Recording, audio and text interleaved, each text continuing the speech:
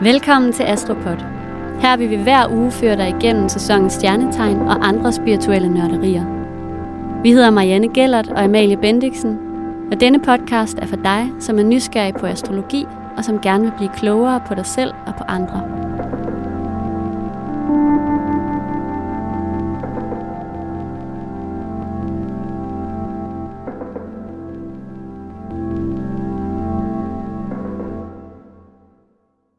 Hej Amalie. Hej Marianne. Godt at se dig. I lige måde. Jeg har virkelig glædet mig til i dag. Det kan du også, tror jeg. Jeg har glædet mig rigtig meget til at møde vores gæst. Ja. I dag har vi nemlig inviteret Emma Holten i studiet, og vi glæder os så meget til at byde hende velkommen lige om lidt og dykke ned i hendes horoskop. Emma er tvilling i soltegn, så hun skytte i måne og vægtig ascendant, og hun er også kendt med i moderne kultur og kulturformidling.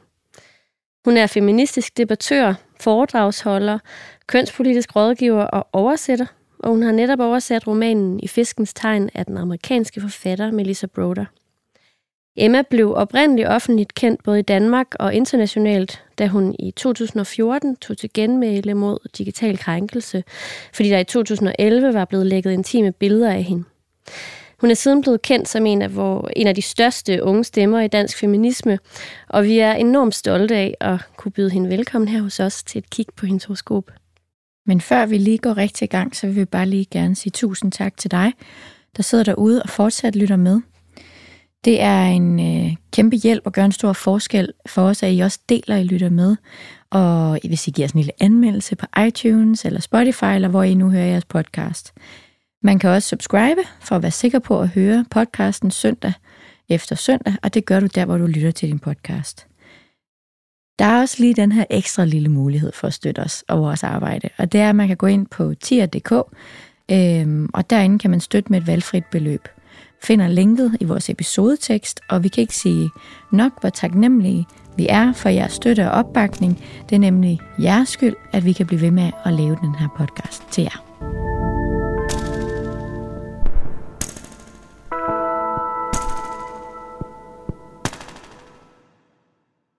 Hjertelig velkommen til dig, Emma. Mange tak skal I have. Vi er så glade for, at du havde lyst til at komme. Jeg er også glad for at være her, og nervøs. Ja, du siger, du er nervøs. Ja. Hvordan kan det være, at du er nervøs? Altså, det er faktisk, hvis jeg skal være helt ærlig, så da jeg fyldte 30 sidste år, der gav mine to gode veninder mig en tur til, ikke til numerolog, til, hvad de hedder dem med kortene? Tarotlæsning. Ja. Til en mega fed tarotlæsning. Og grunden til, de gav mig det, var fordi de sagde, Emma, du er den mindst spirituelle person, vi kender. Så nu skal vi sende dig herhen. Og det var bare, at være til den der tarotlæsning, var bare en meget rørende oplevelse for mig. Jeg var meget optaget af det. Jeg var på en måde næsten ved at blive kørt ned på vej hjem derfra, fordi jeg bare sådan var i mit eget hoved. Og derfor så tænker jeg, at måske det kommer til at være noget lignende det her, så jeg føler, at jeg er på en rejse for lidt med at komme i kontakt med min mere spirituelle side, og det her, det føler jeg er en lidt del af det, så jeg er lidt nervøs, men jeg glæder mig også. Ej, hvor sejt. Det er så sejt, at du gør det. Det er virkelig fedt. Altså, du er jo virkelig et menneske med utrolig mange hatte på. Ja. Og du kan virkelig mange ting, og det her med, at du også kan stå frem i offentligheden og sådan dele ud af dig selv meget gavmildt, det synes jeg er noget, der er meget inspirerende. Altså man kan sådan mærke, at det du har på hjerte, det deler du også ud af. Meget beundringsværdigt. Og sådan her, inden vi lige kaster os sådan ud i dit horoskop og sådan noget, ikke? Altså dykker ned i det, så vil vi gerne starte med at spørge lidt ind til den her bog I fiskens tegn, som du lige har oversat. Ja. Af den amerikanske forfatter Melissa Broder. Og det er jo, altså, vi synes jo, det er lidt interessant, det her med, at der er en kobling til astrologiens sprog, bare alene i titlen. Kan du fortælle lidt om, hvorfor du valgte at oversætte netop den bog? Ja, altså jeg blev faktisk spurgt af forlaget Falco, om jeg ville oversætte den. Og så var jeg bare sådan, det har jeg overhovedet ikke tid til. Og så læste jeg den, og så var jeg bare sådan, det er jeg på noget nødt til at gøre, for den er så fantastisk. Og den har alle mulige tematikker i sig. Kærlighed, depression, parforhold, mænd og kvinder. Men noget af det, som den også beskæftiger sig meget med, det er mytologi og fortællinger. Ja. Og den har ligesom, den handler meget om, at den her kvinde, hovedpersonen Lucy, føler et ekstremt stort tomrum i sit liv af mening. Altså, hun er bare sådan, hvorfor er vi her? Jeg kan ikke få tingene til at hænge sammen på en eller anden måde. Og bogen handler meget om hendes søgen efter, okay, skal jeg få mening ud af at knalde med mænd? Skal jeg få mening ud af at skrive min Ph.D.? Og jeg tror, det der ligesom er sådan astrologisk ved det, er ligesom, at det som astrologien, den rolle, det spiller i den, er ligesom, jamen det er også en af de måder, vi prøver at skabe fortællinger i vores liv, ikke? Altså, og mening. Jamen, fortællinger og mening, ikke? Fordi livet kan bare være så kaotisk og enormt smertefuldt, og der kan ske ting, som vi ikke har kontrol over, og alt sådan noget. Og jeg tror, for hende, der er helt den her søgen efter mening og fortællinger, som kan skabe sammenhæng. Det er på en måde, det bogen ligesom handler om. Mm. Spændende. Altså, jeg må godt indrømme, jeg har ikke nået at læse så meget andet end det forord, du har skrevet i bogen. Jeg glæder mig meget til at læse den. Jeg håber, I vil synes om den. Men altså, jeg synes jo, det jeg kunne læse mig frem til, var det her med, at den fletter sådan en gammel overtro sammen med hverdagshistorie. Det synes jeg også er ret interessant. Ja. Altså, er det rigtigt forstået, at det jo faktisk også handler om kærlighed mellem hende og så en havmand? Ja, det er rigtigt, det er rigtigt forstået. Hun er selv fisk. Ja. Men et menneske. Ja. Og så bliver i astrologisk tegn. Stjernetegn, ja. Men så bliver hun simpelthen forelsket i en mand, der har en fiskehale. Ja, det synes jeg er fantastisk. Og har nogle meget hotte sexscener med ham. Men det handler også om det mytologiske, og om hvordan at mytologien er egentlig tættere på os selv, end vi selv tror. Ikke? Altså alt det, vi tror på omkring kærlighed, er jo på en måde også mytologi og overtro. Altså det med, vi tror, at kærligheden vil redde os, alt muligt. Altså jeg tror, det der er meget af bogens pointe, det er bare sådan, vi tror, at der er en meget hård skillelinje mellem dem, der tror på spirituelle, mytologiske ting, og dem, der ikke gør. Men igennem hele vores kultur, vi tror alle sammen på myter. Myter om den perfekte familie, myter om den perfekte kærlighedsrelation, den perfekte mand, det perfekte arbejde, er jo på en måde også en myte, vi stræber efter. Så jeg tror, hun prøver også lidt at nedbryde. Altså så spørger man sig selv, ham der fiskemanden, er han ægte, eller er han ikke? Er han fantasi? Er hun ved at blive sindssyg? Eller hvad sådan? Og så læser man bogen og tænker, men det er på en måde ligegyldigt. Fordi han er ægte for hende. Altså, det er ægte i den bog. Det synes jeg er meget interessant. Altså nu kunne jeg også bare læse sådan lidt om, altså hvis man lige slår op om bogen og sådan noget, at der også var sådan en form for tema om lidt eskapisme, ikke? Ja. Det er jo også rigtig fiskeagtigt. Ja. Altså, fisken har jo en tilbøjelighed, eller en lille skyggeside om at søge lidt væk fra ting, hvis det er, altså sådan slippe væk fra hverdagen, hvis den bliver lidt svær. Eller, ud i havet. Ja, eller op i tankerne, eller et eller andet. Og så også det der med, at den hele tiden sådan svæver imellem fantasiens verden og den virkelige verden. Og den kan have lidt svært ved at blive nede på jorden i det konkrete, og meget nemt kan sådan tage op i æteren. Det synes jeg er meget spændende i forhold til bogen, fordi jeg tror, noget, der virkelig sådan er ved Lucy, det er, hun er på en måde meget skuffet over verden. Hun er bare sådan, den magi og den fantasi, som jeg har, jeg kan slet ikke finde noget, der matcher det i virkeligheden. Nej. Og hun er bare sådan, hvor skal jeg finde den her magiske følelse, som jeg har inde i mig i virkeligheden? Er det i romantik? Er det i min familie? Er det i mine tanker? Altså, det er virkelig et gennemgående tema i bogen. Det lyder meget fisket. Ja, men altså, det ved I ikke om mig. Nej. Og også det her med hot sex og sådan noget, det er også rigtig fisket. Det er også meget fisket, ikke? Jamen, og det der med sådan at blive så fisket med den hot sex. Det er det. Det er jo sådan, altså det er jo Picassos sex. Ja, altså, det er sådan lange fiskede, fantasifulde affærer og seancer og sådan noget. Ej, okay, men I giver så meget ekstra dybde til den her bog for mig. Noget, ja, præcis. Altså, men det der med at finde noget, der sådan er, altså det der med sådan at dulme lidt, eller sådan forsvinde i kærligheden. Okay, men hvis jeg bare har en sex med en masse mænd, eller en masse relationer, så kan det være, at det kan give mig den mening, eller sådan. Altså det der med sådan at... det er meget det, bogen den handler om. Hvis du sidder som fisk derude, eller hvis du dater en fisk, læs denne bog og bliv klog. Altså, jeg glæder mig i hvert fald rigtig meget. Jeg tror, I vil synes, den er sjov, det kan jeg høre. Jamen, jeg har også hørt, at den, sådan, jeg føler, den lyder jo ret bizarre, og også ret fræk, og sådan, jeg synes, det tænker jeg, det er lige noget for mig. Ja. Du er gravid. Altså, jeg har hørt, at folk, der er gravide, de bliver ret liderlige. Jeg tænker, det er lige dig. Det er lige det, du har brug for. Den skal jeg bare læse. Ligger lummer derhjemme. Ja. Nå, men for lige at vende ned på jorden igen, væk fra det frække, så har jeg jo lyst til, nu sagde du selv det her med, at du måske, at dine veninder har beskrevet dig som det mindst spirituelle menneske. For det var jo egentlig det næste spørgsmål, vi havde lyst til at stille dig. Det var, hvad er dit forhold til astrologi og spiritualitet? Altså, jeg tror, at at jeg kommer meget... Grunden til, at jeg er blevet interesseret i det, det er fordi, at jeg er meget interesseret i, hvad vi i vores kultur opfatter som det rationelle og det følelsesmæssige. Fordi det er jo meget kønnet også, ikke? Og jeg kommer jo altid fra tingene ofte fra en feministisk vinkel. Og vi har jo en tendens til at føle, at de ting, som er meget rationelle, det er det, der er meget maskulint kønnet. Det er matematik, fysik, kemi, økonomi. Det er sådan rigtige, ægte ting. Og så alt det andet, det er bare følelser, det er bare og det, altså alt det der, ikke? Alt, der ikke kan måles og vejes. Ja, præcis, ikke? Ja. Som jeg er meget interesseret i, og det er også det feministisk økonomi handler om, og sådan noget.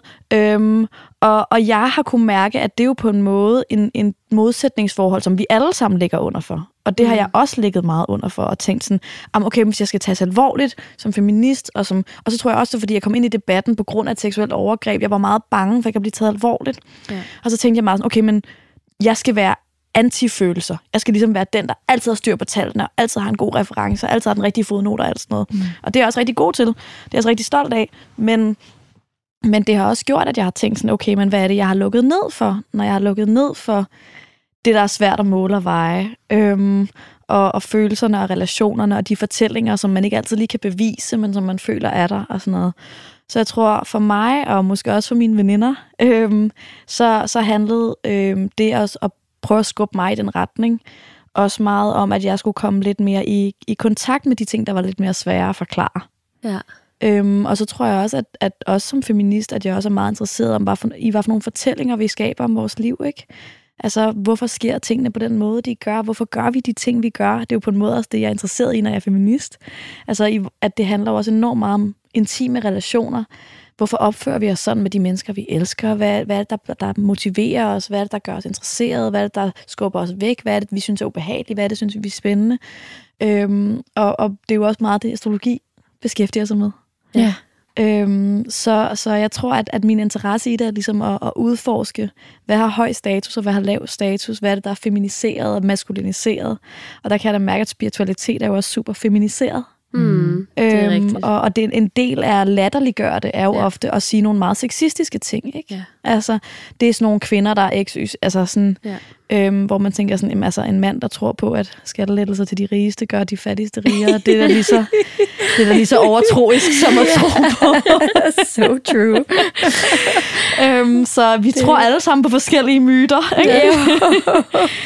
Så jeg prøver at være også bare mere open-minded, tror jeg. Ja. Altså, nu tænker jeg, nu er jeg ligesom blevet 30, og prøver også at være mindre fordømmende og mere åben, så det her det er også en del af den proces for mig. Det er faktisk ret interessant, fordi du er jo tvilling i soltegn. Ja. Og man siger jo inden for astrologiens sprog og verden, at man sådan lidt mere lander i sit soltegn og i sin sådan, hvad kan man sige, voksenbevidsthed, når man bliver 30, ikke? Og der er jo en ting, som er en af de fineste ting, synes jeg, ved tvillingen. Det er jo faktisk, den er enormt fordomsfri. Det er jeg glad for. Især den, hvad kan man sige, bevidste tvilling.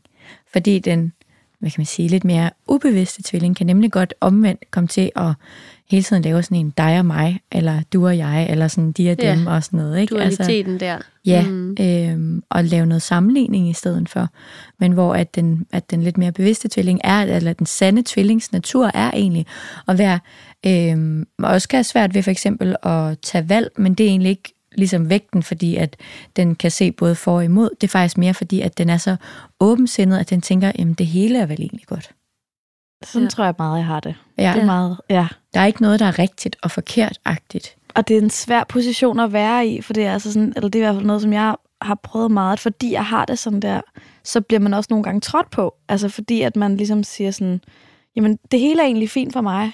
Ja. Og så kan det også være nogle gange svært at sætte sig igennem. Og ligesom sige, okay, men det er det her, jeg er, det er det her, jeg gerne vil.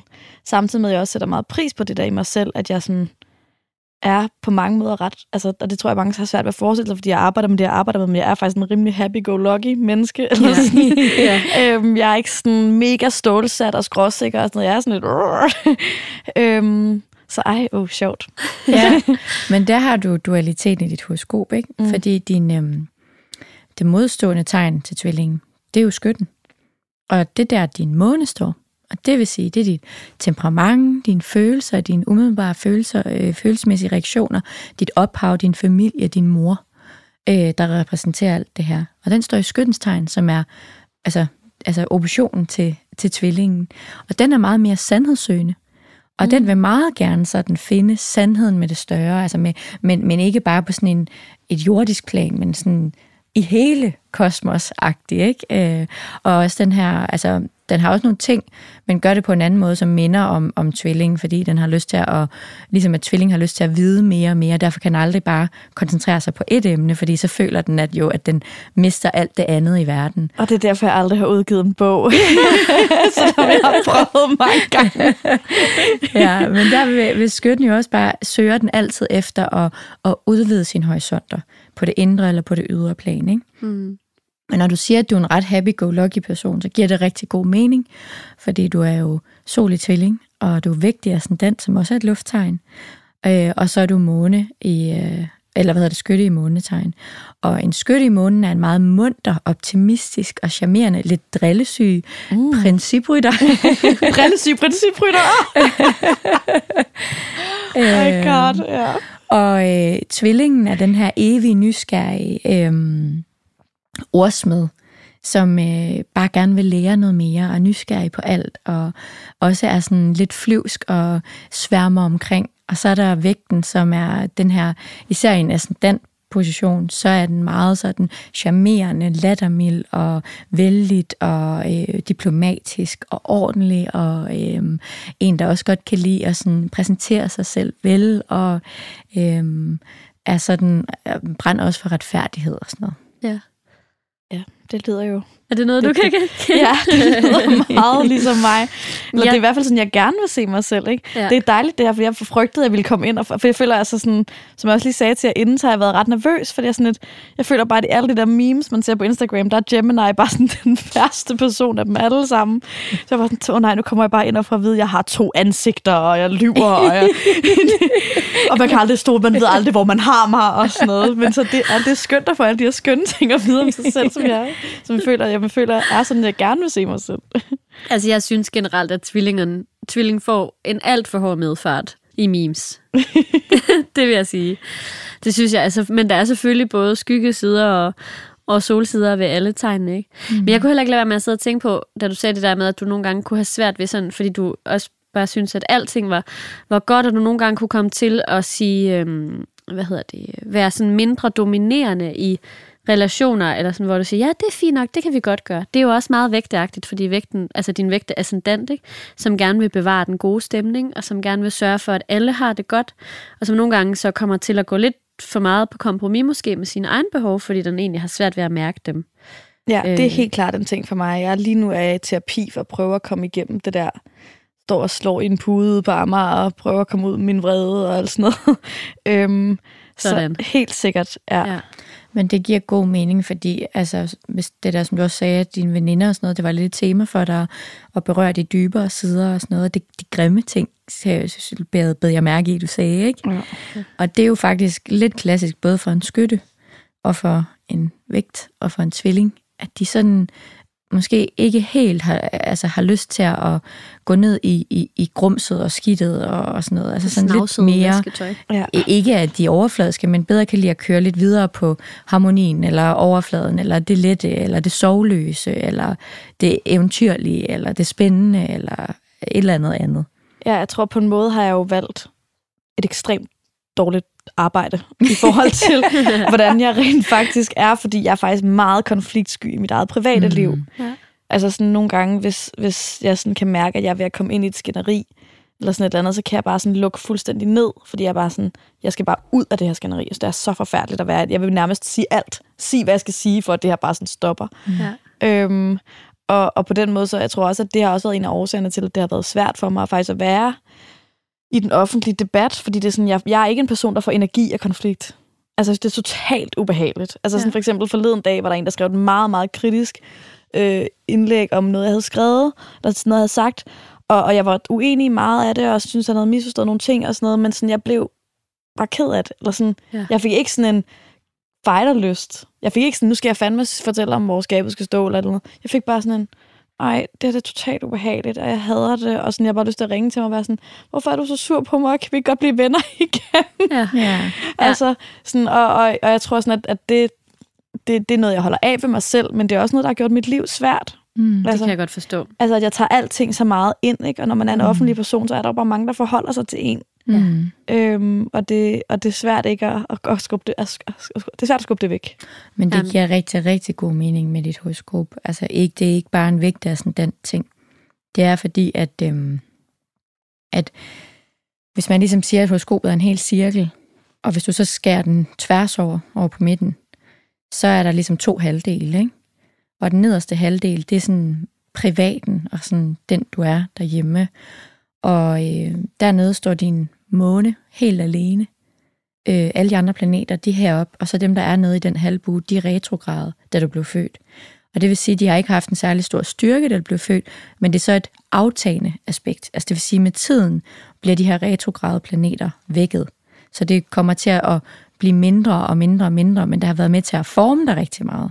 Og det jeg egentlig prøver at sige, at når man så har følelserne dernede, så er det alene. Så er det lidt ligesom, at hvis man så bliver følelsesmæssigt utilpas, så føles det som om, at hele ens fundament og gulv, det gynger. Og så føles det hele enormt usikkert. Så der skal på en eller anden måde ikke særlig meget til at ryste fundamentet. Nej. Så der er sådan en behov for, hvis du skal have lige gulvbrædder, så skal du også følelsesmæssigt have det godt. Giver det mening sådan rent billedligt? Ja, det synes jeg. Altså, det synes jeg forstår det præcis, hvad du siger. Altså, og jeg kan da godt mærke, at sådan, jeg tror ofte, at folk kan blive overrasket over, hvor let det er at bringe mig ud af fatning. Fordi jeg har det her meget sådan high pressure job på en måde, hvor folk er sådan, at sker det ikke for dig hele tiden, at folk siger noget kritisk om det, sådan, jo, det gør det, jeg bliver mega ked af det hver gang, eller sådan. Ja. Og jeg tror også, at jeg har jo også haft, jeg trak mig jo fra den offentlige debat et helt år i 2018, hvor at noget af det, jeg tænkte meget over, var sådan, jeg vil gerne arbejde med feminisme, jeg vil gerne arbejde med de her ting, men jeg er nødt til at finde en ny måde at arbejde med det på, fordi det er sådan, at være i de her high stakes konflikter, og sidde inde i deadline, og bum, bum, bum, bum, bum, og sådan, jeg kan simpelthen ikke tage det ind. Nej. Og der tror jeg også, at jeg følte, at jeg stod over for et valg, som var sådan, okay, jeg kan blive hård. Jeg kan øve mig i ikke at tage det ind, og ligesom skubbe det væk, og være sådan, okay, hende der, hun er fandme også bare en idiot. Hvad fanden ved hun om noget som helst? Eller også kan jeg ligesom sige sådan, jamen, jeg er ligesom den, jeg er, og så må jeg ændre min måde at arbejde på. Og der besluttede jeg mig for, okay, men nu holder jeg op med faktisk næsten at lave fjernsyn, jeg holder op med at være på Facebook, jeg tog nogle meget specifikke beslutninger, og tænkte, okay, men nu prøver jeg at lave feminisme, hvor jeg møder folk i virkeligheden. Og det var på en måde for at holde fast i den der, for jeg kan faktisk godt lide, at jeg bliver meget påvirket af ting. Altså det er noget, jeg godt kan lide ved mig selv.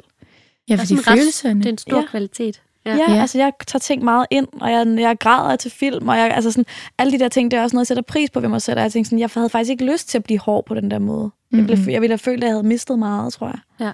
Jeg tror også, at det vil bare være at fejre skidt under et gulvtæppe, som så vil vælte ud over dig på et tidspunkt. Fordi med det her aspekt, jeg kan sige dig, at jeg har det selv, så er følelserne meget i centrum. Og det er på godt og ondt. Altså det er den der med, at bare så længe man husker på, at det hvad der kommer fra en selv, og hvad kommer fra andre. Så hvis der er nogen, der kommer og siger et eller andet, så er det ikke ens betydning med, at det måske ikke oprindeligt kom fra en, og det er ens egen skyld, eller sådan. Nej, det er desværre. Det er en øvelse i den placering, ikke? Ja. Men det er ikke noget, man behøver at skubbe væk. Altså følelserne må, altså man er jo også, det også betyder også, at man er meget præget af moderen, at den er dernede, og ens mor spiller en stor rolle i ens følelsesliv, og har præget en ekstremt meget. Ja. Men jeg vil så til gengæld sige, at det kan godt være, at inde i dig, at der føles det som om, at fundamentet står sådan og ryster lidt. Men det er ikke sikkert, at man kan se det, for det hører til din natbue, så det er det private. Det kan sagtens være skjult fra andre. Jeg tror, jeg er god til at gemme det. Ja, det var bare mere for at sige, at hvis du sagde det der med, at der er nogen, der måske nogle gange synes, det er vildt, hvad der kan få dig til at komme ud af din et eller andet zone, comfort zone eller et eller andet, så vil jeg sige, at det er ikke sikkert, at folk ved det, at hvis de har fået gulvet til at ryste lidt. Nej, det er kun dig, der føler det enormt stærkt. Jeg havde lige en oplevelse, hvor jeg var med i et program, hvor jeg bare ringede til en veninde bagefter. Og sådan, at jeg var så nervøs, og jeg blev ked af det over det. Jeg synes ikke, de var så søde ved mig, og bla bla. Og så hørte hun programmet, og så var hun sådan, du virkede da Så det gik da godt. Jeg synes, du klarede det godt. Ja, det kan ikke. Altså sådan, hun var bare sådan, du kender mig, jeg ville sige det, hvis jeg synes, du var helt af helvede til, men sådan, jeg synes, det gik godt. Og jeg var sådan, nå, okay. For jeg var inde i mig selv, var jeg bare sådan, Ja. Så ja, det er helt klart i min I din private bue. Ja. Men det gør det jo ikke mindre hårdt. Altså, så det føles jo meget ægte for mig. Ja, og så skal man jo også huske på, at det er jo sådan, ligesom sådan, altså, nu lyder det sådan meget religiøst, men Guds pegefinger i dit horoskop, ikke? Der siger ligesom, at det her, det er det, der er centrum, og det er dine følelser, og hvordan din følelsesmæssige tilstand har det, ikke? Jo. Og din opvækst, og dit ophav, og din mor. Det er jo derfor, det er også rigtig sejt, at du faktisk har taget det alvorligt, og trukket dig fra debatten på den måde, som du gjorde der i 2018, som du siger, ikke? Altså at taget ansvar for dig selv og dine følelser, og handlet og reageret på det. Det synes jeg er enormt modent gjort. Og det er jeg glad for, at du siger. Jeg tror faktisk også, det var noget af det første, jeg gjorde, som var sådan en voksen beslutning. Hvor sådan, nu, også fordi, at starten af mine 20'er handlede så meget om at håndtere den der digitale krænkelse. Ikke? Altså, jeg var hele tiden i håndteringsmode. Det var sådan, hvordan forholder jeg mig til det nu? Nu skal jeg lave aktivisme, nu skal jeg lave det. Altså sådan, jeg var bare sådan, alt var krise hele tiden, ikke? Og det var ligesom første gang, jeg tænkte sådan, okay, men nu har jeg faktisk lavet aktivisme. Mine pointer er kommet igennem. Folk har hørt mig. Det, der skete over for mig, var ikke i orden. Altså sådan, og så var jeg sådan, okay, og hvad har jeg så lyst til nu? Og bare sådan, det jeg har lyst til, det er ikke sige et ord i et år. Altså, jeg er fuldstændig smadret, ikke? Og så tror jeg også, at jeg kunne mærke, altså der var sket det der underlige, som der sker, når man bliver en offentlig person, som er også, at folk bliver... Jeg har selv skrevet i bogen til den bog, I lige har givet mig, at jeg er en inspiration, ikke? At folk ser på en og tænker over, hvordan jeg gør tingene. Og der tror jeg også, at det var meget vigtigt for mig sådan at sige, at jeg synes også, der skal være plads til folk, der føler meget i den offentlige debat. Ja. Eller sådan, vi har også en rolle at spille i politik. Og man kan godt være i politik, selvom man ikke kan lide at stå og skændes i debatten. Man kan godt være i politik, selvom man ikke kan lide at debattere på Facebook. Så for mig handlede det også om at vise en vej, hvor det sådan, det er helt okay at interessere sig for politik og lave aktivisme, selvom du er mega følsom, og det får dig til at græde, og du ikke kan lide at skændes og sådan noget. Vi kan være i det på forskellige måder. Så for mig handler det også om at udforske sådan, hvordan kan vi tale om de her ting, der betyder noget for os, ikke? Hvordan kan vi tale om, hvordan vores samfund skal se ud på en måde, hvor det er... Selvfølgelig det er hårdt at være i, for det handler om magt og smerte og folk, der lever hårde liv, men på en måde, hvor vi giver plads til nuancerne og det der med, som du siger med tvillingen, at kunne se tingene fra flere forskellige vinkler, ikke? Og sætte sig i andre menneskers steder og sådan noget. Og det er noget, jeg tænker meget over, en mindre sådan, macho måde at lave politik, ikke? Det er jo også, at synes jeg, hvad jeg læser ud af, hvad du siger, eller hvad jeg hører, det hele menneske. Ja. Man behøver ikke bare være en kold skid for at kunne være en god offentlig person, eller en god politiker, eller at ens ord er rigtigt, eller sådan et eller andet. Altså sådan, det er det rigtigt, hvis man er hjernekirurg, er det meget godt, at når du står inde på operationsstuen, at du ikke står og tænker over, om dit skænderi med konen, eller med manden, eller med elskeren, eller med hvem det end er. Men det kan da sagtens være, at du så går til frokost, at du så bliver ked af en sms. Det gør dig ikke til en dårlig hjernekirurg. Nej, præcis. Eller sådan, eller det er et meget dårligt eksempel. Ja, men vi det er var alle bare, tingene.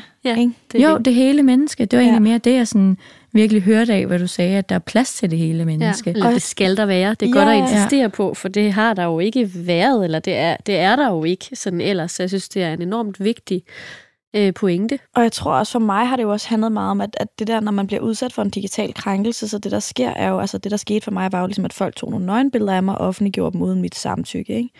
Og det er jo en helt vild måde at nægte en person at være et helt menneske på, ikke? Helt vildt. Altså det der sker er jo, at man bliver super dehumaniseret, objektificeret, brugt, nedgjort, ydmyget.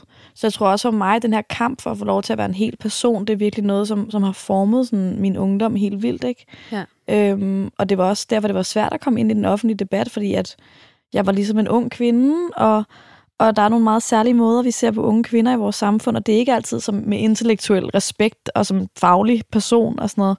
Så jeg var også tænkt meget over det der med, at jeg har brug for at vise de her følelser, men jeg er også enormt bange for at bare blive sådan en følepige, ikke? Altså, hvor folk bare ser mig sådan, nå ja, hun kan godt stå og sige hjertesmerte, men vi kan ikke tale med hende om lovgivning og rettigheder og statistikker og sådan noget, ikke? Så det var, altså, det har skabt en kæmpe konflikt i mig, fordi at det var hjertesmerte, men det var også alt det andet, ikke? Og at prøve at finde den der dualitet, og sådan prøve at vise, at jeg er begge dele, det føler jeg virkelig sådan er på en måde mit livs store opgave at vise, at man kan være det. Passer jo ret dejligt ind i tvillingen, ikke? Det må man sige. Det gør det. På en eller anden måde er det jo dualiteternes opgave, ikke? Jo. At der er to sider af det samme, og det kan være, at der er noget, hvor det ene ansigt vinder den ene. Altså det der med two-face, det behøver jo ikke at være en løgner. Ja. Det kan jo også være den følsomme, og den offentlige og den private, for eksempel. Ja. Ikke? Den subjektive og den objektive. Man er begge dele. Ja, og det hele har noget at skulle have sagt, ikke? Ja.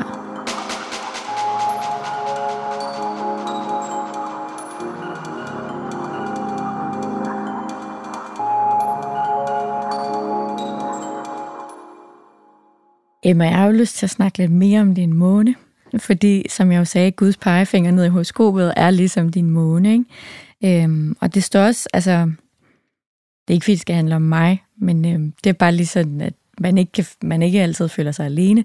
Jeg har faktisk månen placeret i samme hus, ikke i samme tegn, men i samme hus, og faktisk også samme halvbue-ting og sådan noget.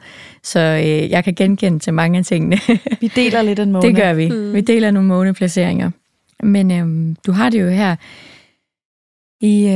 i tredje hus, og det vil jo også sige, at du har en tilknytning til de ting, der bliver sagt. Og altså også det der med, at man måske faktisk nogle gange bedømmer folk mere på, hvad de siger, end hvad de gør. Og det egentlig er sådan ret, at man hæfter sig meget ved det sproglige, og at tingene bliver sagt, altså det er meget vigtigt for en, at tingene bliver sagt ordentligt og pænt. Og så kan man være lidt af et sludderchatol. Og så holder man... Det har jeg ingen anelse om, hvad du snakker om. Og så holder man jo også selvfølgelig meget af sprog og dialekter og sådan noget finpuste og sådan noget. Men så er der også en anden ting, som jeg faktisk synes var ret spændende i forhold til, hvad man kender dig for. Altså det her med, at du på en eller anden måde også har... Altså at blive udsat for, hvad du blev udsat for i din ungdom, gjorde jo, at føle sig til at blive gjort til en genstand. Og så er det jo meget vigtigt at tage ens narrativ tilbage. Og det er bare nemlig en rigtig klassisk ting for en måne i tredje hus, at ens fortælling og narrativ er ekstremt vigtigt for ens selvforståelse og identitet og ens følelsesliv. Så den, for eksempel, hvis man nu sidder med den her placering, og også med dig selvfølgelig, men det vil sige, hvis ens familie har fortalt ens historie, så er det det, man tror på. Og så er det meget en identitet, og men det er sådan her, det hænger sammen, uanset hvor oplyst og intellektuelt. Men omvendt, hvis der så bliver gjort en uret, har man virkelig også brug for at skrive sin egen historie, eller vælge sit eget narrativ, for det er ekstremt vigtigt for en. Ja, det er sjovt, fordi det er sådan, at det er virkelig sjovt, men sådan, jeg bliver tit spurgt, sådan, hvordan besluttede du dig for at lave det der projekt Samtykke der i 2014, som ligesom var mit svar på det, der var sket for mig. Sådan, hvordan fandt du modet til det? Og altså, udover det er svært at sådan huske det, fordi det var en meget traumatisk tid, så var det virkelig det der med sådan, jeg føler ikke det, de siger om mig rigtigt. Altså, narrativet var forkert. Ja, narrativet var helt, altså de laver et narrativ om mig, som er forkert, og det synes jeg bare er så tarveligt og uretfærdigt, eller sådan, at det handlede på, altså der bliver tit brugt sådan nogle begreber om det, sådan, at jeg hævnede mig på dem, som havde gjort det her ved mig og sådan noget, og det var på en måde slet ikke det handlede om for mig. Det handlede om for mig sådan, hvad er det for en fortælling, der får lov til at leve derude af mig? Og der er det selvfølgelig en del af fortællingen, and that's fine, men det er ikke det eneste. Så for mig var det sådan, som at lægge på en lavkage og sige sådan, ja, de her ting er sket for mig, men det her er også noget, jeg tænker om det. Ja, noget du kunne identificere dig med også. Du kunne måske ikke identificere dig med det andet. Og på en måde sker det samme for mig nu igen, at nu begyndte jeg også at være sådan lidt, altså da jeg fyldte 30, begyndte jeg også at være sådan lidt, okay, nu har jeg arbejdet rigtig længe med digitale krænkelser. Nu vil jeg også gerne begynde at tænke en ny fortælling. Jeg begyndte at interessere mig for en masse nye ting, ikke? Og der omkring 17 var jeg sådan lidt, okay, men jeg begynder at interessere mig meget for det her med feministisk økonomi og sådan noget. At nu var jeg sådan lidt, okay, nu er jeg også klar til en ny fortælling og en ny sådan, fase. Og det tror jeg sådan fylder meget for mig. Jeg tror, at i det hele taget, apropos astrologi i det hele taget, så tænker jeg meget over, at det er måske også en meget sproglig ting omkring, hvad for nogle ord, jeg bruger ind i mit eget hoved til at beskrive de ting, der sker for mig. Altså, nu sådan er jeg lige i gang med at gå igennem et breakup og sådan noget, ikke? Og også i gang med at prøve at skabe en fortælling om, hvad skete der lige der? Altså, hvem er jeg, og hvem er han? Og hvordan passer det her ligesom ind den store fortælling om, hvad jeg er dygtig til, og hvad jeg er dårlig til, og hvad jeg er lykkedes med, men også hvad jeg er fejlet med, og sådan noget, ikke? Så det fylder helt klart meget for mig. Det der med fortællinger, og så har jeg jo også en bachelor i litteraturvidenskab. så det der og du er en tvilling. Altså fortællinger og ord og sprog. Og så er jeg tosproget, fordi min mor er svensker. Så jeg taler også 2 sprog fra barns ben, ikke? Så sådan sprog og ord fylder ekstremt meget for mig, og det er også derfor, jeg elsker at oversætte. Altså sådan at oversætte for mig, det er ligesom, når folk spiller computer eller sådan noget, jeg kan blive sådan suget ind i det, og så bare sådan kigge på uret og være sådan, shit, den er 10:30, hvad der skete, agtigt. Fordi jeg bliver så optaget af at finde det perfekte sprog og den perfekte fortælling, der oversætter. Det giver så god mening. Ja, det gør det virkelig. Det gør det. Du har jo også en Merkur-Venus-aspekt. Hvad betyder det? Ja, men Merkur er jo kommunikationsplaneten, og Venus er værdier og forskyndelse og nydelse. Kommunikation og værdier, ting. Det er jo på noget af mit arbejde. Men det var nemlig også det, jeg sad og tænkte på. Jeg tænkte bare, da du sagde sådan, at du kan forsvinde helt i det der. Det er jo, fordi det her, det er både et forfatteraspekt, men det er også et formidleraspekt, og det er sådan en, hvor man virkelig ønsker at forfine sproget, og man ønsker sådan at blive ved med at kunne blive bedre til at sige tingene helt korrekt, og sådan værdien i ordene, og værdien i sprog, og altså dialekter og sådan noget, ikke? Jeg kan det er jo bare præcis, hvordan skal jeg præcis forklare det her? Ja. Og så er Venus ovenikøbet i 10. hus, så det vil også på en eller anden måde være noget, der sådan altså er offentlig omkring, eller arbejde, eller karriere, eller sådan noget, ikke? Jo. Men jeg sad bare også og bemærkede i, at du sagde det der med, at det var vigtigt for dig, at du høstede på en eller anden måde, også ved at tage de her narratives. Altså ikke bare med, at det er noget, du kan, en selvforståelse og en identitetsfølelse, men det er fordi, du har en Ceres måne, så det ved ligesom på en eller anden måde, og altså, du vil faktisk høste igennem det her med at lære dit følelsesliv at kende. Så hver gang, at du går igennem det her, så er der også en eller anden form for gevinst i sidste ende, ikke? Så det er jo bare det håber jeg i hvert fald, for det er virkelig hårdt at gennemgå det. Ja, det er ikke easy peasy. Nej, det kan man sgu ikke sige. Her lader sig selv at kende til et mareridt. ja, præcis. Og så vil jeg også sige, at jeg tror også, du kunne aldrig ikke have taget til genmæle der i 2014, fordi du har en måne Eris. Det vil for det første sige, at du gennemskuer al løgn. Og du gennemskuer også din mor og familien. Og så kan du simpelthen mærke, om folk de taler sandt. Men derudover, så betyder det også rigtig meget, at du bliver sådan følelsesmæssigt vred, hvis det er, at der ikke er retfærdighed. Ja, det er faktisk noget, altså i det hele taget er jeg ikke særlig aggressiv person. Nej. Det er sådan uretfærdighed, eller sådan er på noget af det eneste, som kan virkelig sætte dit pisse på, ikke? Altså sætte mig i gang. Altså sådan, fordi, og jeg udtrykker det, men jeg udtrykker det sådan ofte på en måde med sorg, eller sådan, jeg kan føle en stor sorg over det. Men sådan, jeg kan mærke, at der er tit, jeg har relativt tit oplevelser, hvor folk var sådan, bliver du ikke pisse sur? Og så er jeg sådan, nej, ikke rigtigt. Eller sådan, det er kun altså større uretfærdigheder. Det er det eneste, som sådan virkelig kan sætte nogle stærke følelser i gang.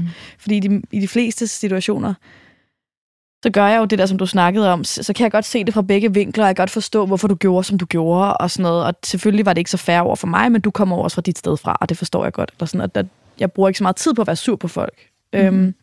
Men når jeg sådan oplever folk, som bliver udsat for sådan ting, som er uden for deres egen kontrol, og som fratager dem muligheder og rettigheder og sådan noget, det berører mig enormt dybt. Eller usandheder. Ja. Er det ikke rigtigt? Jo, fordi det er også på en måde det, som for mig som diskrimination er, for eksempel. Ikke? Altså, når jeg hører om folk, der bliver udsat for racisme, eller transfobi, eller sådan, altså, så det, jeg oplever, er jo også, at der bliver fortalt usandheder om dem, ikke? Altså, at de, og det er måske også fordi, at jeg selv synes, det er så voldsomt at få frataget mit narrativ. Ja. At jeg føler, at når du bliver udsat for den dehumanisering, som diskrimination er, så får du frataget retten til din egen fortælling, til dine egne ord om dit eget liv, og så får du påduttet alt muligt. Og det synes jeg bare er så forfærdelig en ting at gøre ved et andet menneske. Jeg synes næsten, det er det værste, du kan gøre. Altså, du fratager dem ligesom deres mulighed for at definere sig selv. Og det synes jeg er en ekstremt voldelig handling, som dog sker hele tiden, ikke? Og jeg tror også, at det er jo selvfølgelig også, min feminisme er jo enormt formet af det, jeg selv har været udsat for.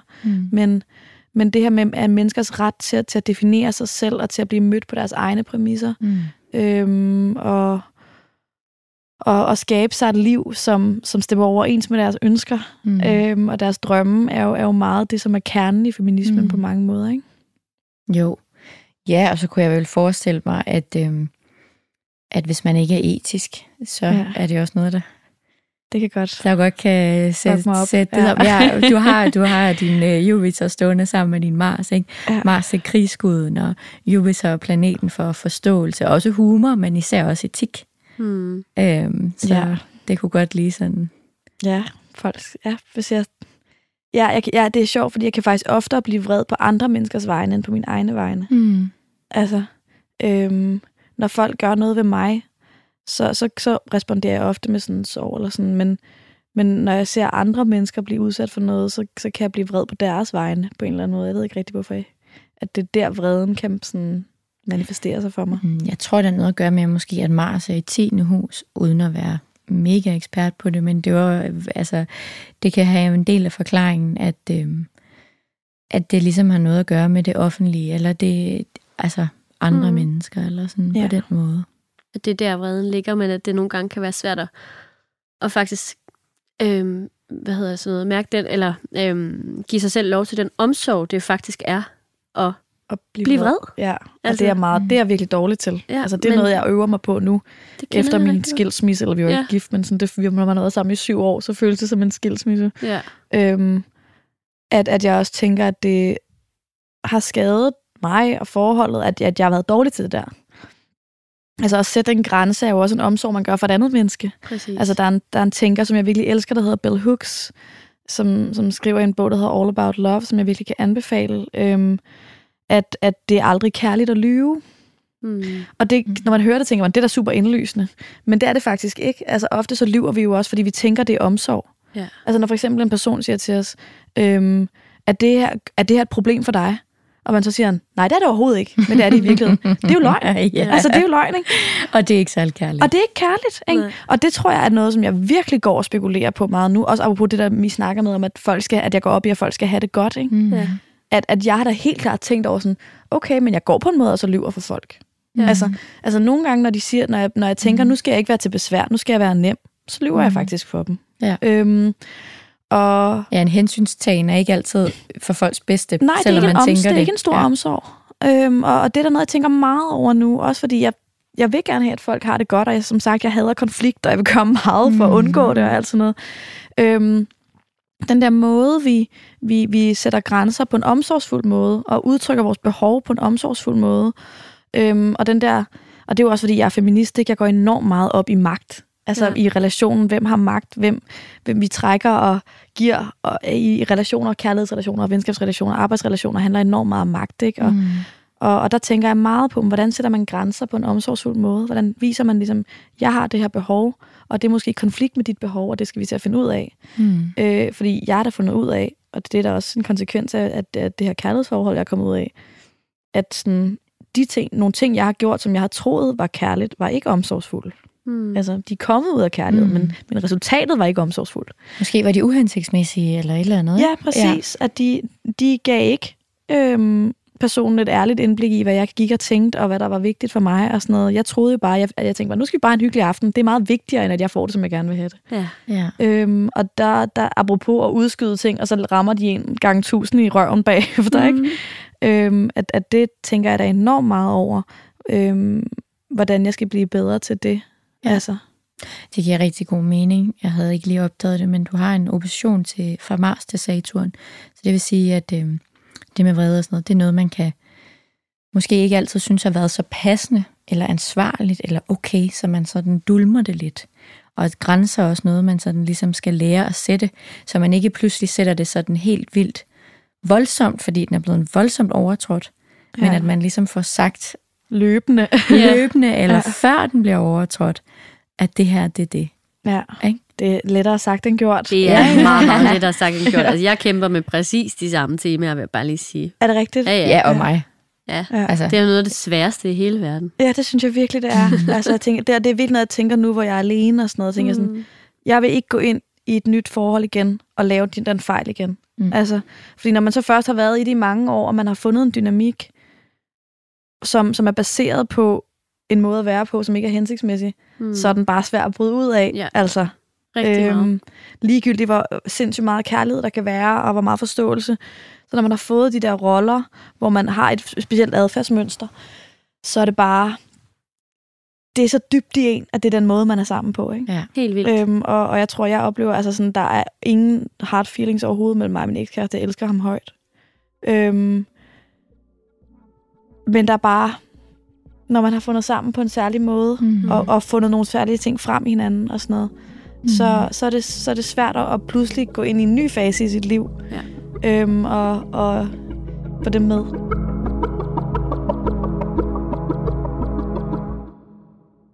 Altså, jeg sidder sådan og tænker på, at her tror jeg, at det her med, at du har ordet i din magt, eller ordet i din magt, nu snakker jeg om magt, men altså, at du faktisk virkelig har en kæmpe ressource, der ligger i sproget.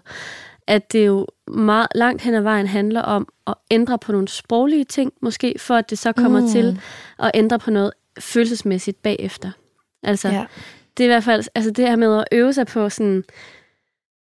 nogle helt bestemte sætninger, man måske kan lave om, i forhold til, når man mærker en eller anden grænse, eller man mærker, nu er der noget, der bliver farligt, hvis nu der er en konflikt, hvor du tænker, jeg har lyst til at løbe, det er det, der er impulsen, jeg har lyst til at løbe væk, eller få det til at gå væk. Så i stedet for, så mærk den, og så finde en eller anden sætning, som du siger, altså en standardsætning, som man kan sige i det øjeblik. Og jeg ved ikke, altså, hvad det kunne være, men det kunne, altså, for eksempel sådan noget med, jeg mærker lige nu, at jeg har brug for en pause, for der er noget her, jeg har svært ved at håndtere. Ja. Så har man allerede købt sig lidt tid, og ændret med sproget. Og ændret reaktionen, eller hvad skal man sige. Det tror jeg er en god idé. Altså, det var, For jeg tror ofte, det der sker, når jeg bliver bange, eller jeg kommer i de der situationer, hvor jeg føler mig utryg, så mister jeg mit sprog. Altså, det er det første, der sker. Ja. Og det er meget i mit ellers hyperverbale liv en uvant oplevelse. Og ubehagelig og oplevelse. Og mega ubehagelig, ikke? Fordi jeg er sådan, jeg kan ikke tale mig ud af det her. Hvorfor kan jeg ikke? Normalt kan jeg tale mig ud af det meste. Eller sådan. Og det er også derfor, det er en ekstremt sårbar situation, ikke? Men at ligesom få, det tror jeg er en god idé at få de der at nærme sådan sproglige mønstre, som er sådan en krykke næsten, ikke? Præcis. Hvor man ligesom siger, okay, jeg er i gang, jeg skal lige formulere mig. Og jeg tror også, folk er så vant til, at jeg altid ved, hvad jeg skal sige. Så når jeg ikke ved det pludselig, så bliver der også en utryg situation for alle, eller sådan. Ja, præcis. Og det er også der, hvor det bliver svært at mærke vreden, ikke? Hvis det nu er vrede, det handler om. Altså, så er det egentlig lige så godt at lige trække sig en lille smule og sige, jeg kan mærke, der er noget her, der ikke føles godt. Giv mig lige et øjeblik. Jeg skal lige finde ud af, hvad det er. Jeg skal lige finde ud af, hvad det er, så vender jeg tilbage. Ja. Altså køb sig selv tid med sproget. Det er i hvert fald, det er ikke, jeg vil ikke tage credit for det selv, men det er jo min psykoterapeut, der siger det. Og hun siger også, at det ikke altid er så pænt, når man øver sig på den slags ting. Det godt kan virke lidt klodset til at starte med, men altså... Og det er også noget, som går op for en, når man bliver ældre, synes jeg. At nu ved jeg ikke, hvor gamle I er, men sådan... 35. Ja, snart 36. Og det at være sammen med mennesker, det er noget, man skal øve sig på. Ja. Altså, jeg tror, når man er ung, så tænker man ligesom, jeg har en personlighed, og den er der ligesom bare. Men at være sammen med mennesker er jo også en... jeg fristes nærmest at sige sådan en faglighed. Altså, det er noget, man kan øve sig på. Et stykke arbejde. Ikke? Og ligesom være sådan et, okay, nu siger du noget, som jeg ikke forstår. Sådan. Nu skal jeg ikke bare respondere med, det fatter jeg ikke et ord af. Eller sådan. Det der med at sige sådan, okay, det her, og det handler ikke om at sådan sætte sit lys under en skæppe, eller ikke at være den, man er, eller sådan, men bare sådan sige, okay, men der er værktøjer til at være sammen med mennesker, som gør dig bedre til at forstå dem, som gør, du selv får det bedre. Du snakker om en ting nu, ikke? Altså at forstå, sådan, jeg responderer sådan her. Det betyder, at der er nogen, altså nogle gange kan jeg blive helt misundelig på sådan nogle mennesker, der bare får sådan en umiddelbar vredesreaktion, ikke? Ja, altså de har sikkert Mars lige op i hovedet, ikke? Altså jeg kan blive sådan helt misundelig på, sådan, at hvis der er en, der siger noget uhøfligt ting, så er man bare sådan, bum, det er fandme ikke i orden, og sådan noget, ikke? Fordi sådan har jeg det slet ikke selv. Og jeg kan bare, jeg vil ønske, at grænsen, den bare væltede ud af mig. Men sådan, det hele er jo noget, vi skal manage på en eller anden måde, ikke? Altså, hvis du har den der vredesreaktion, så skal du manage den, ligesom jeg skal manage og blive dygtigere til at få den frem og sådan noget, ikke? Ja. Jo, og så vil jeg sige, nu når du siger, at du har, så er det mig. Det er mig, Amalie, der har den. Det var, fordi du sad og rækte hånden op og sagde, I know this one. Men jeg tænkte bare lige til dem, der ikke kan se, så vil jeg bare sige, det var mig. Ja, altså jeg har den der kriger. i mig. Men det betyder faktisk ikke, at jeg er god til grænser. Det betyder egentlig bare, at min vrede kan blive meget hurtigt udtrykt. Og det er faktisk ikke altid så hensigtsmæssigt. Nej, det er det. Fordi så møder jeg det jo også med en krig, og så er jeg jo ikke lydhør. Så du er misundelig på at ikke have den reaktion? Nej, det er jo bare egentlig mere interessant, for jeg tænkte, hvis der var nogen, der sad med sådan en...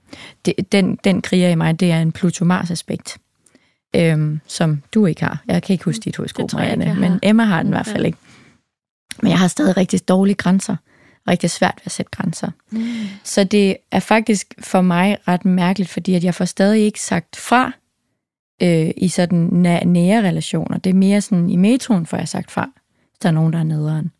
Spændende. Men ikke for eksempel måske i et venskab, eller ved en chef, eller en kæreste, eller en familiemedlem, eller sådan noget. Og så kan det jo faktisk være vildt uhensigtsmæssigt, fordi så ulmer den her vrede i mig, fordi jeg jo egentlig havde en mening om det, eller jeg egentlig ikke synes, det var i orden, men jeg også prøvede at være sådan lidt hensynsfuld. Og så ligger der jo bare sådan en vulkan inde i mig, og giver mig bumser, og filipenser, og vredesrynker. Det kommer bare ud af porerne. Det gør det. Vrede sætter sig oftest i bumser i panden. Det kan jeg godt helt sige, sammen med stress. Ej, men og det er ikke altid så smart. Men det apropos, altså man kan jo gøre, som Marianne sagde, med grænser og sige, det ved jeg ikke lige, hvordan jeg har det med, men lad mig lige få noget tid. Men jeg har faktisk også øvet mig rigtig meget i at håndtere mine grænser på en anden måde. Jeg øver mig i at for eksempel, hvis der er noget med en nytårsfisk, jeg gerne vil have på en bestemt måde, så starter jeg med at sige, det er lige meget, du laver bare lige, hvad du har lyst til. Og så bagefter kan jeg godt mærke, jeg vil faktisk rigtig gerne have, det ikke er sådan en glasfisk, og den må godt lige være gennemstegt og sådan noget.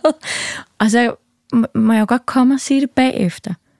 For det kan godt være, at jeg først opdagede, at jeg overskred min egen grænse der. Jeg ved godt, det lyder en latterlig grænse, men nu bare for at det er de små ting. Ja. Det kan være de små ting. Ellers så kunne jeg sidde der nytårsaften og pille den der fisk, og være sådan, og blive sådan lidt halvfornærmet, sur og sådan noget, ikke? Hvorfor sagde jeg det ikke bare? Men der øver mig bare i det, jeg kan mærke, at jeg synes faktisk, det er irriterende, at jeg har sådan givet fuldkommen frie tøjler til den her fisk, når jeg egentlig, min fisk, jeg er ligeglad med de andres, men min fisk må rigtig gerne være gennemstegt.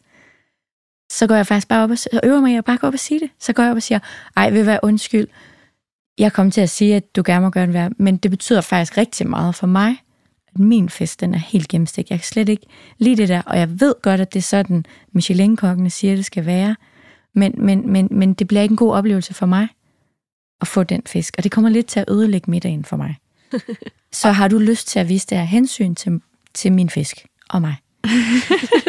Og så har det jo tit ikke den stærke reaktion tilbage, man frygter. Nej, altså, det er det, der er så fjollet ved det. Og folk siger jo bare, selvfølgelig.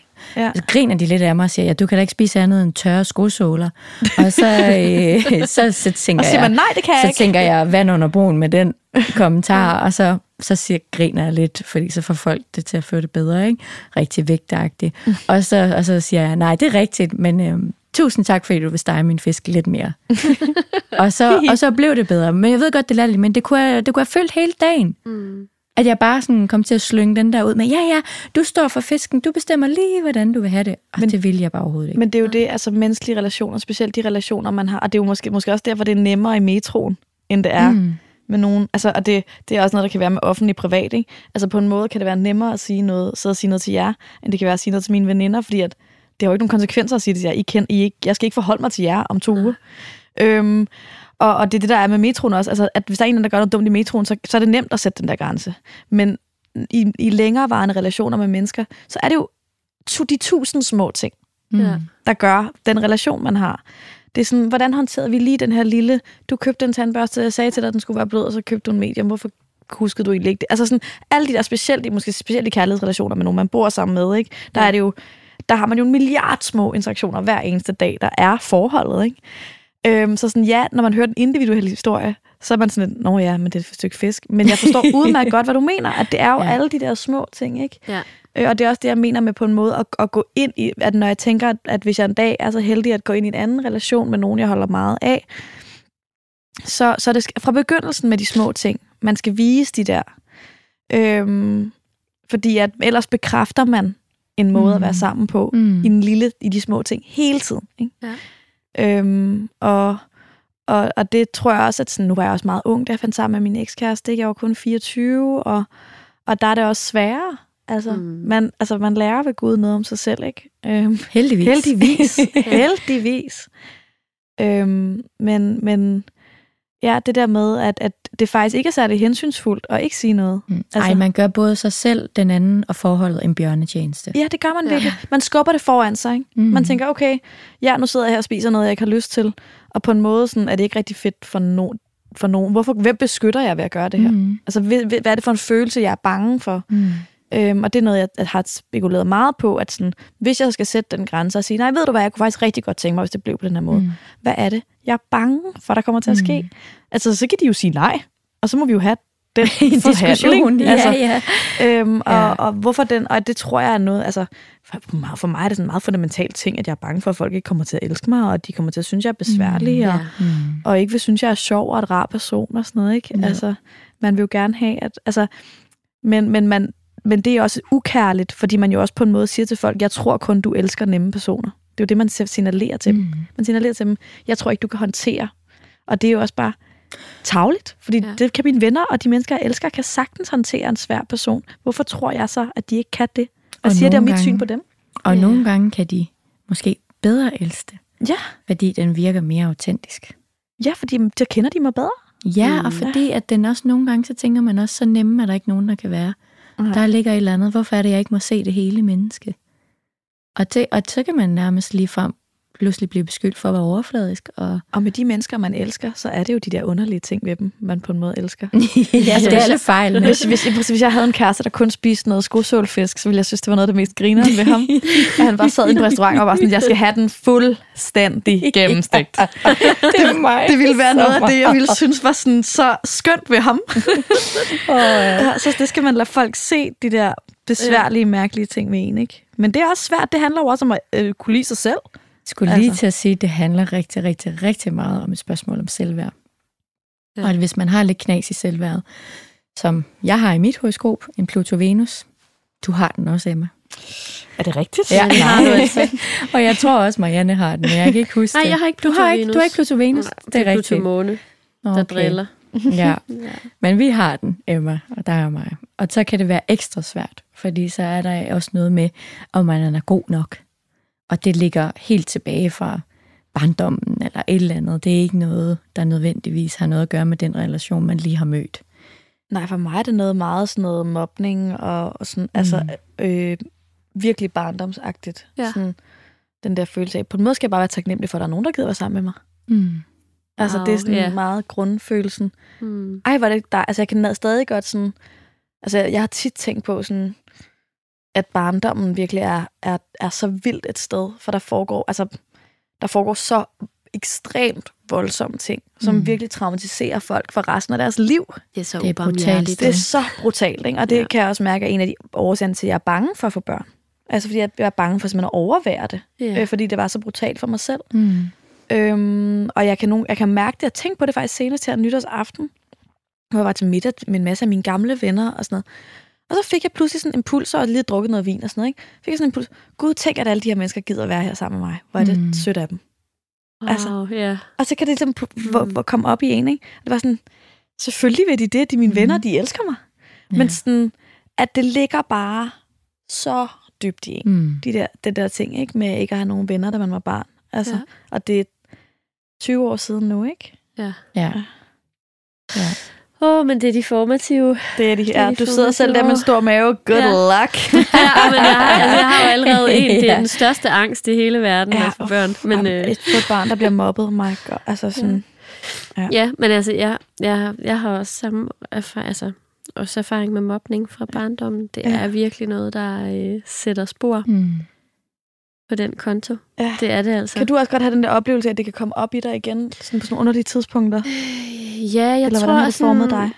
Jamen, hvordan har det formet mig? Det er et godt spørgsmål. Jeg tror ikke, det er nok ikke helt på samme måde. Jeg tror sådan, altså det er ikke en selvværdsting for mig, tror jeg egentlig. Altså det handler mere om, det er jo sådan lidt en, hvordan skal jeg lige formulere det? Altså, det handler om sådan, må jeg godt være her eller ej? Altså må jeg egentlig gerne være her? Ja. Og det har jo også lidt med det samme at gøre, ikke? Altså, Ja, de er familie på en ja, måde. de er jo i familie med hinanden. Ja. I astrologien er det et lidt andet aspekt. Altså, Jamen, det er spændende. Men det er sådan det der med, må jeg altså jeg skal virkelig tage mig, altså også tage mig selv til genmæle på en eller anden måde, ligesom sige, jeg må gerne være her, jeg er berettiget. Det er sådan lidt et late bloomer-aspekt. Men det handler mere om en fysisk berettelse, eller at du som menneske må eksistere, hvor at dit Emma og mit handler om værdi, kærlighed. Ja, social værdi. Ja, præcis. Ja. Det er den, der bliver udfordret i vores horoskop. Det er jo 2 ting på 2 forskellige måder, ikke? Men det er jo faktisk, jeg skulle nemlig til at spørge dig, om der havde været noget konflikt i din barndom, og det kunne lige så godt have været familien, fordi det er månen. Ja, mine forældre er også skilt, og der er alt muligt. Ja, så der har også været noget, både konflikt i barndommen. Gang i den der, de første 10-15 år. Ja, okay. Men altså, jeg vil jo så sige, at også bare til dem, der lytter, at alle de her ting, som kan lyde brutale, eller være voldsomme, eller som stadig sidder i os, og vi stadig kæmper med, selvom vi er 30, 35 og snart 36, som du sagde, så vil jeg jo også sige, at de giver os jo også, hvis man vælger at kigge på dem med mildere øjne, synes jeg, nogle superkræfter. Det er jeg helt enig i. Ja, sådan har jeg virkelig haft det. Altså, og sådan har jeg også haft det med min digitale krænkelse. Altså, at jeg vil ikke sige, at jeg er glad for, det skete, men jeg kan sagtens finde et sted i mig selv, hvor jeg er taknemmelig for det. Fordi det har givet mig en større empati med andre mennesker, som er udsat for uretfærdighed. Det har givet mig en følsomhed. Det har givet mig en forståelse for uretfærdighed, som jeg føler, mange voksne har svært ved at komme ind til. Altså specielt mange privilegerede mennesker har svært ved at finde det der sted i sig selv, hvor de virkelig forstår, hvad det vil sige at være uden for normalen, eller være marginaliseret i vores samfund. Og den følelse, og det er jo også det med uretfærdigheden igen, ikke? Altså at kunne genkende den følelse i mig selv, har bragt mig utrolig meget nærmere både mennesker, jeg kender, og mennesker, jeg ikke kender. Og de her enormt svære ting, altså sådan, den person, jeg var inden det her, var meget, hvad tror jeg, det du vil kalde en uafklaret tvilling, eller sådan noget, ikke? Fordomsfuld, skråsikker, og på den måde kan det jo også være farligt at have ordet i sin magt. Altså at være skidegod til at snakke, og så ikke have noget særligt godt at sige. Altså, for det var sådan, jeg tror, jeg havde det der med meget, da jeg var teenager, ikke? At jeg var bare sådan, hold kæft, jeg var god til at snakke, men det var noget lort, der kom ud, ikke?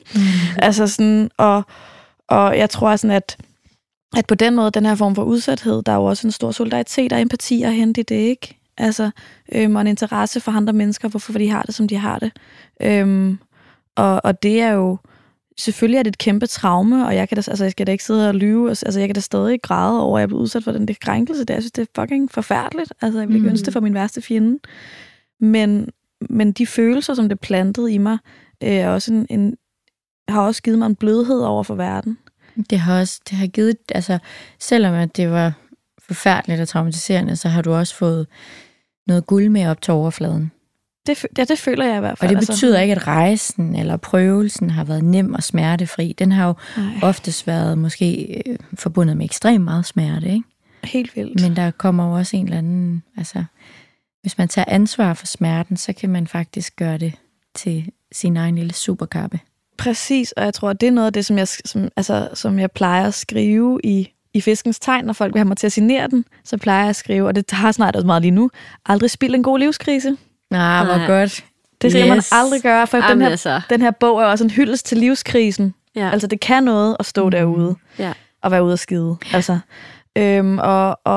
at nogle gange, så når jeg møder mennesker, som ikke har været igennem en kæmpe livskrise, så er jeg bare sådan, honey, you have not lived a day.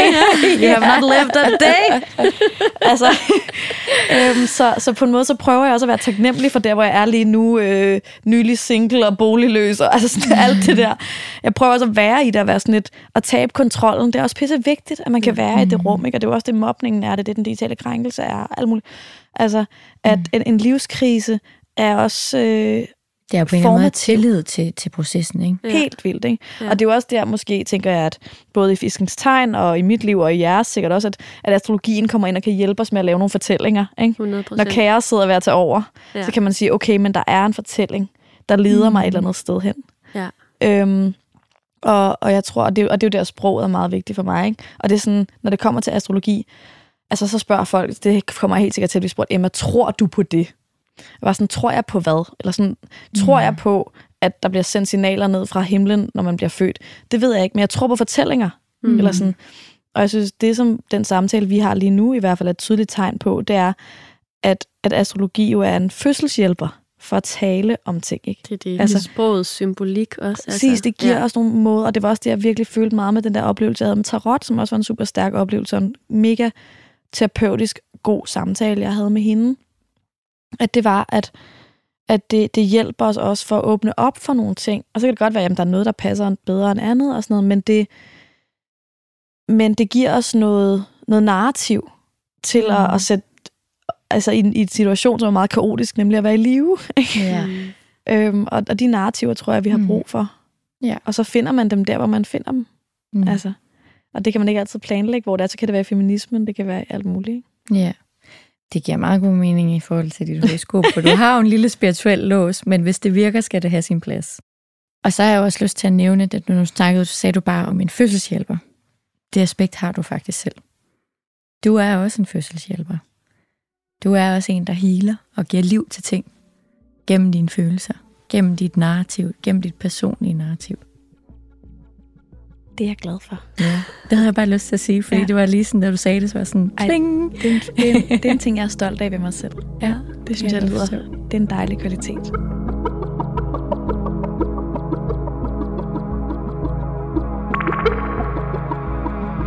Vi er snart ved at nå til vejs ende, men inden vi sådan lige runder af, så har jeg også lyst til at spørge dig, om du har et eller andet på hjerte, som du har lyst til at få svar på, eller om du har et eller andet. Ja, jeg tror, at nu startede vi ved at snakke om det her med rationalitet og spiritualitet, og det, altså sådan, og det fik mig gennem lyst til at tænke over, når folk spørger jer, tror I på astrologi? Hvad svarer I så? Hvordan formulerer I jeres forhold til det her? Det bliver jeg meget nysgerrig på. Jeg tror, det er lidt forskelligt, hvordan jeg formulerer det faktisk. Ja, men det er også fordi du tænker, du tilpasser det til den, der spørger, eller sådan, hvor det er forskelligt, hvor du er, eller? Jeg tror, dels tilpasser jeg det nok til den, der spørger, men det er lige så meget, fordi det er en udvikling, der sker i mig løbende. Altså, at det også er sådan, der kommer flere og flere lag på, og jeg bliver måske også mere og mere, altså i og med, at jeg bliver mere og mere involveret, eller sådan, man kunne også kalde det overbevist, så får jeg lettere ved sådan at stå fast ved, at det her, det er faktisk mig, og det behøver jeg ikke at undskylde. For jeg tror, at måske i begyndelsen, det her med sådan at sige offentligt, at man er spirituel, eller sådan noget, det er sådan, det har ikke sådan følt det så godt på en eller anden måde, vel? Men det er også en ret sådan kraftfuld ting at faktisk tage det ord i sin magt og sige, nå jamen, det er bare en del af mig, og det må du være med på, eller lade være. Så jeg tror sådan, altså til det spørgsmål der, så vil jeg nok bare sådan plain sige, ja, hvis jeg skal svare på det, så ja, så tror jeg på astrologi.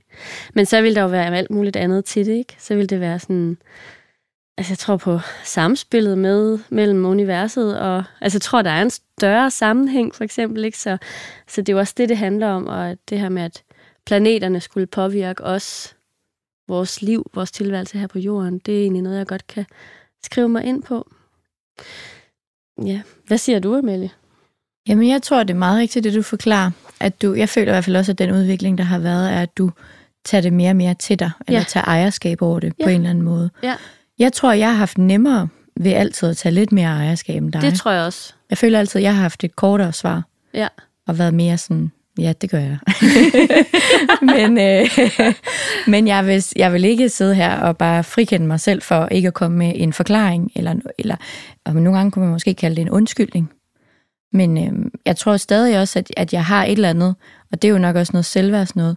Jeg har nogle gange stadig også et behov for, alt efter hvem der spørger, med hvilken tone der bliver spurgt, og gerne vil overbevise om, at jeg ikke bare skør ved at sige det. Ved for eksempel at sige, som Marianne siger, at jamen, jeg tror på, at det hele naturen har en eller anden synergi sammen, og at hvis månen og solen påvirker vores liv på jorden, så påvirker alt det andet også og sådan noget. Så kommer med sådan nogle forklaringer, ikke? Men jeg øver mig mere i ikke at gøre det. Fordi hvem gør jeg det for? Gør jeg jo kun på grund af min egen usikkerhed. Og fordi jeg er bange for at bare stå ved det der rungende ja. Og hvad ligger folk i det? Er det narrativ, jeg identificerer mig med? Eller er det et andet? Og kan jeg hvile i det, også selvom det er et andet? Men jo, jeg tror på astrologi. Og jeg har aldrig haft et behov for, at andre gør det. Men for mig er det meget rigtigt. Det er en virkelighed. Ja, altså jeg tror på en eller anden måde også, at det har sådan en... det der med ordet tro... Ja, det er et ret spændende ord, fordi jeg kommer til at lægge religiøsitet ned over det. Eller sådan, der er konnotationer til religiøsitet, og der synes jeg jo egentlig, at altså det er nok det, jeg sådan, på en eller anden måde har stylet lidt over. Altså du kan ikke genkende dig selv i det ord? Nej. Det er fordi, du tænker, det er religion. Ja, og jeg kan sagtens genkende mig selv i spiritualitet, det der med at være åndelig, altså være åndeligt bevidst og være åben, og det kan jeg genkende mig selv i. Men religion, synes jeg, bliver dogmatisk. Og hver gang det handler, altså når det handler om dogmer, eller dogmatik, så bliver jeg sådan, det kan jeg mærke, at så styler jeg en lille smule. Jeg får lyst til sådan at bakke ud. Så jeg tror, det er det, der sådan, jeg har på en eller anden måde et problem med ordet tro, og det er jo det er jo egentlig åndssvagt, fordi hvor kommer det fra? Men det er sådan ligesom... Ja, og det er jo det sjove med ord, ikke? Altså, det er jo også det, feminismen har beskæftiget sig meget med. At ord i sig selv er jo ikke noget, men så snart de kommer ind i en social kontekst, så kan de pludselig få en enormt stærk betydning, som er negativ eller positiv, eller vi har alle mulige traditioner omkring dem og sådan noget. Og feminismen har også beskæftiget sig med at prøve at give ord ny betydning, ikke? Altså se på et ord som for eksempel queer, ikke? Der plejede at være et enormt nedsættende ord om LGBT plus personer, som man prøver at tage tilbage, ikke? Altså der er også folk, der arbejder med ordet luder, og altså alt det sådan... heks. Ja, heks, feminin. Altså det her med at arbejde med, hvad betyder ord overhovedet, ikke? Og det er måske også, nu siger du selv, at tvillingen elsker ord, ikke? Og det har måske også været noget, det der, jeg synes har været så spændende, og jeg kan også mærke, hvordan jeg bliver helt interesseret, når du siger det der med tro, fordi jeg bare sådan, det er sådan noget, jeg synes er vildt spændende. At hvad er det, vi lægger? Fordi at tro på noget er jo på en måde det bedste, man kan gøre. Altså hvis man ikke tror på noget, så er man sgu da fucking nowhere. Men samtidig kan jeg totalt genkende den der konnotation, du også har med, at sådan, folk, der tror på noget, de er på en måde vildt rigide og skråsikre og sådan noget, ikke? Hvor at for mig, der tror jeg også, at det, som vi sidder og snakker om nu, og det, som I beskæftiger jer med, handler også om at give plads til tvivl og give plads til altså alt muligt. Det er jo ikke, ja, jeg fik faktisk rigtig meget lyst til at sige, da Marianne snakkede om tro, så fik jeg faktisk lyst til at sige, hvis der er nogen, der skulle stille mig det korrekte spørgsmål, så ville det være, mærker du astrologien? Ja. Eller føler du astrologien? Spændende. Og så vil jeg sige det rungende, klart, ja. Ja, det vil jeg også. Men det er også fordi, jeg føler, at tro, som du siger, altså religion er noget kulturbestemt på en eller anden måde. Det er egentlig ikke for mig så meget med åndelighed. Det er noget med regler. Ja. Og det er ikke for mig, og jeg tror ikke på, at der er nogen sandhed. Jeg tror ikke på, at der er et system, der er det hele. Men jeg føler astrologien, og jeg mærker den. Og hvis jeg skal sige noget, jeg tror på, så tror jeg på kærlighed. Det gør jeg også. Amen. Så enig. Jeg får lyst til, at det skal være det sidste rungende konklusionen på hele den her samtale. Ja, men kærligheden er vigtigst af alt. Det er det. Det tror jeg på. Ja, det tror jeg også på. Tusind tak, fordi du havde lyst til at være med i dag, Emma. Mange tak for invitationen, og tak for det kæmpe arbejde med at lægge mit horoskop. Det er jeg virkelig taknemmelig for. Og det har været blødt og dejligt at være her. Det er godt. Det har været en fornøjelse. Ja, det har virkelig været berigende. Tak. Det er mig, der takker. Og til dig derude, tak fordi, at du lyttede med. Vi høres ved igen på næste søndag. Ha' en rigtig blød og dejlig dag.